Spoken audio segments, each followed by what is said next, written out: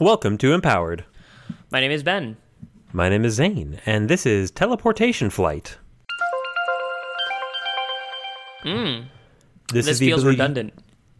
Well, it's actually, worse. Oh. You'd probably be better off with one or the other. So there's the ability to fly by teleporting fast. What?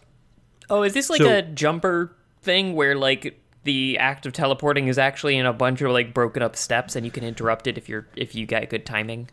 Yeah, you plane shift rapidly. Technically, this is how Captain Marvel flies. This is how Nightcrawler teleports, is he just goes to hell for a little bit.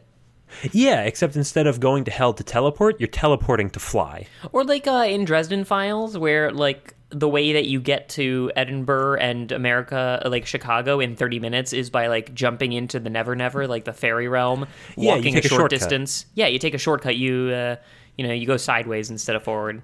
Right, but again, you're doing that in order to fly. Yeah, it's the flight part that's really confusing me. It's just making me think of Men in Black 3, where Jay has to get terminal velocity in order to use the time machine. So you're telling me that they did a 90-degree reboot of Back to the Future for Men in Black 3? Oh, yeah, exactly, yeah. Just instead of forward, what if down? You got to think about it. You got to think in a third dimension, Marty. That's a good point, because that's the easiest. In Back to the Future 3, they should have been just what if we drop this off of a cliff? They were going to do it anyway. We'll reach 80 miles per hour. They do explain that, and they don't explain it in Men in Black 3. Once again, showing that third movie in the trilogy of Back to the Future is better than Men in Black. Because they keep conservation of momentum in that movie, whereas in Men in Black 3, they're just you're probably fine 50 years ago, even if you jumped back and you were in terminal velocity. I don't think so. Marty, if we fall too quickly, we'll go back in time to when we were falling even higher. We'll die as soon as we hit the ground. Bartholomew, can you help me with that butter churn? I'm assuming that they went back into the 1700s? So they kind of dealt with that in when is Midnight. Amish? In Midnight in Paris, when Owen Wilson was man, the 1920s were great. And then the 1920s people were man, the 1870s were great. I loved all that polio. Do you think Doc Brown felt that way, as he kept on traveling back in time a little bit further each time? Do you think that's why he's got a screw loose, is because we enter in on Back to the Future 5 lifetimes after Doc Brown has went into multiple different centuries, watched civilizations rise and fall, and just has become no, you know what?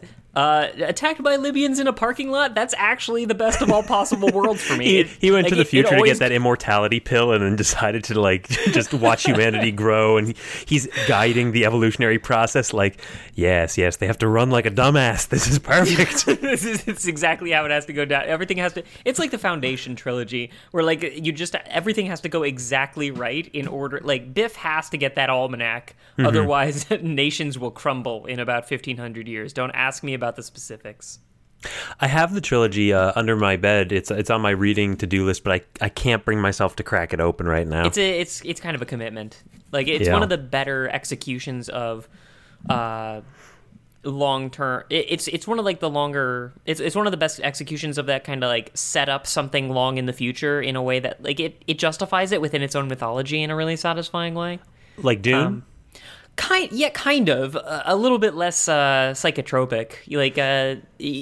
Basically, just without getting into the specifics of it too much, is that instead of Bene Gesserit, see the future and this is how it's going to go down kind of stuff, instead what you have is a branch of mathematics called psychohistory, which using... I know, it's a little silly, but if you get on board with the premise of that mathematics has progressed to such a point that you can kind of predict the future in mundane ways by looking at deterministic universe and all that. Yes, more or less. And it's about this one guy who kind of cracked the final code on psychohistory, just sort of being okay, it turns out we're going to enter a period of dark ages that's going to last for 100,000 years. I'm going to condense that to 10,000 years, but only by setting up these Rube Goldberg machines to fall exactly the right way. So what you're saying is by proper planning, you can teleport by, adjusting the time flow in order to fly through the aeons. Oh God, we're talking about teleportation flight, aren't we? Shit. Ben, there's nothing to say about this. That's why No, we're just there- throwing every pop culture sci-fi reference we can get. It's all I can do. It's all I know. That's like that's what I fall back on. That's my comfort zone.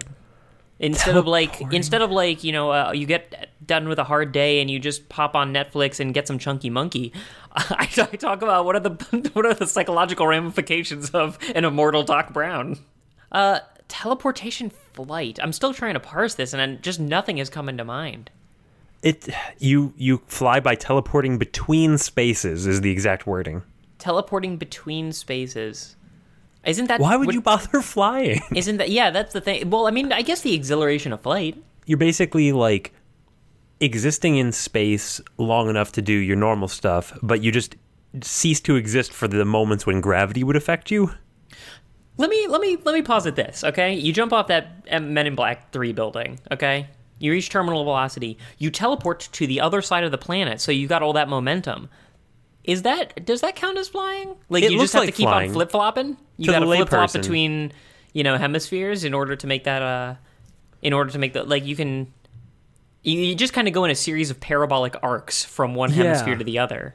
Well, what a waste of a mathematics and physics degree like that you'd have to just be able to control this to do something that every other superpower can already do. It's like you had a much better, much more expansive superpower, but you like a Watchmen style government put sanctions on your superpower so that you can only travel down, not up. Like Or feels you like actually loopholes. you actually know how to use your teleportation much more, but for branding purposes, because everyone's laughing at you, you have to make it look like something that the masses can understand.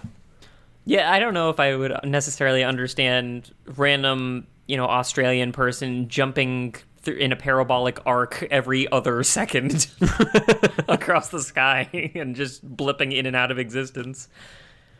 Like, if I saw that, I would think that I was in a glitch, which would, if I was Doc Brown, that would definitely be bad for my psychology.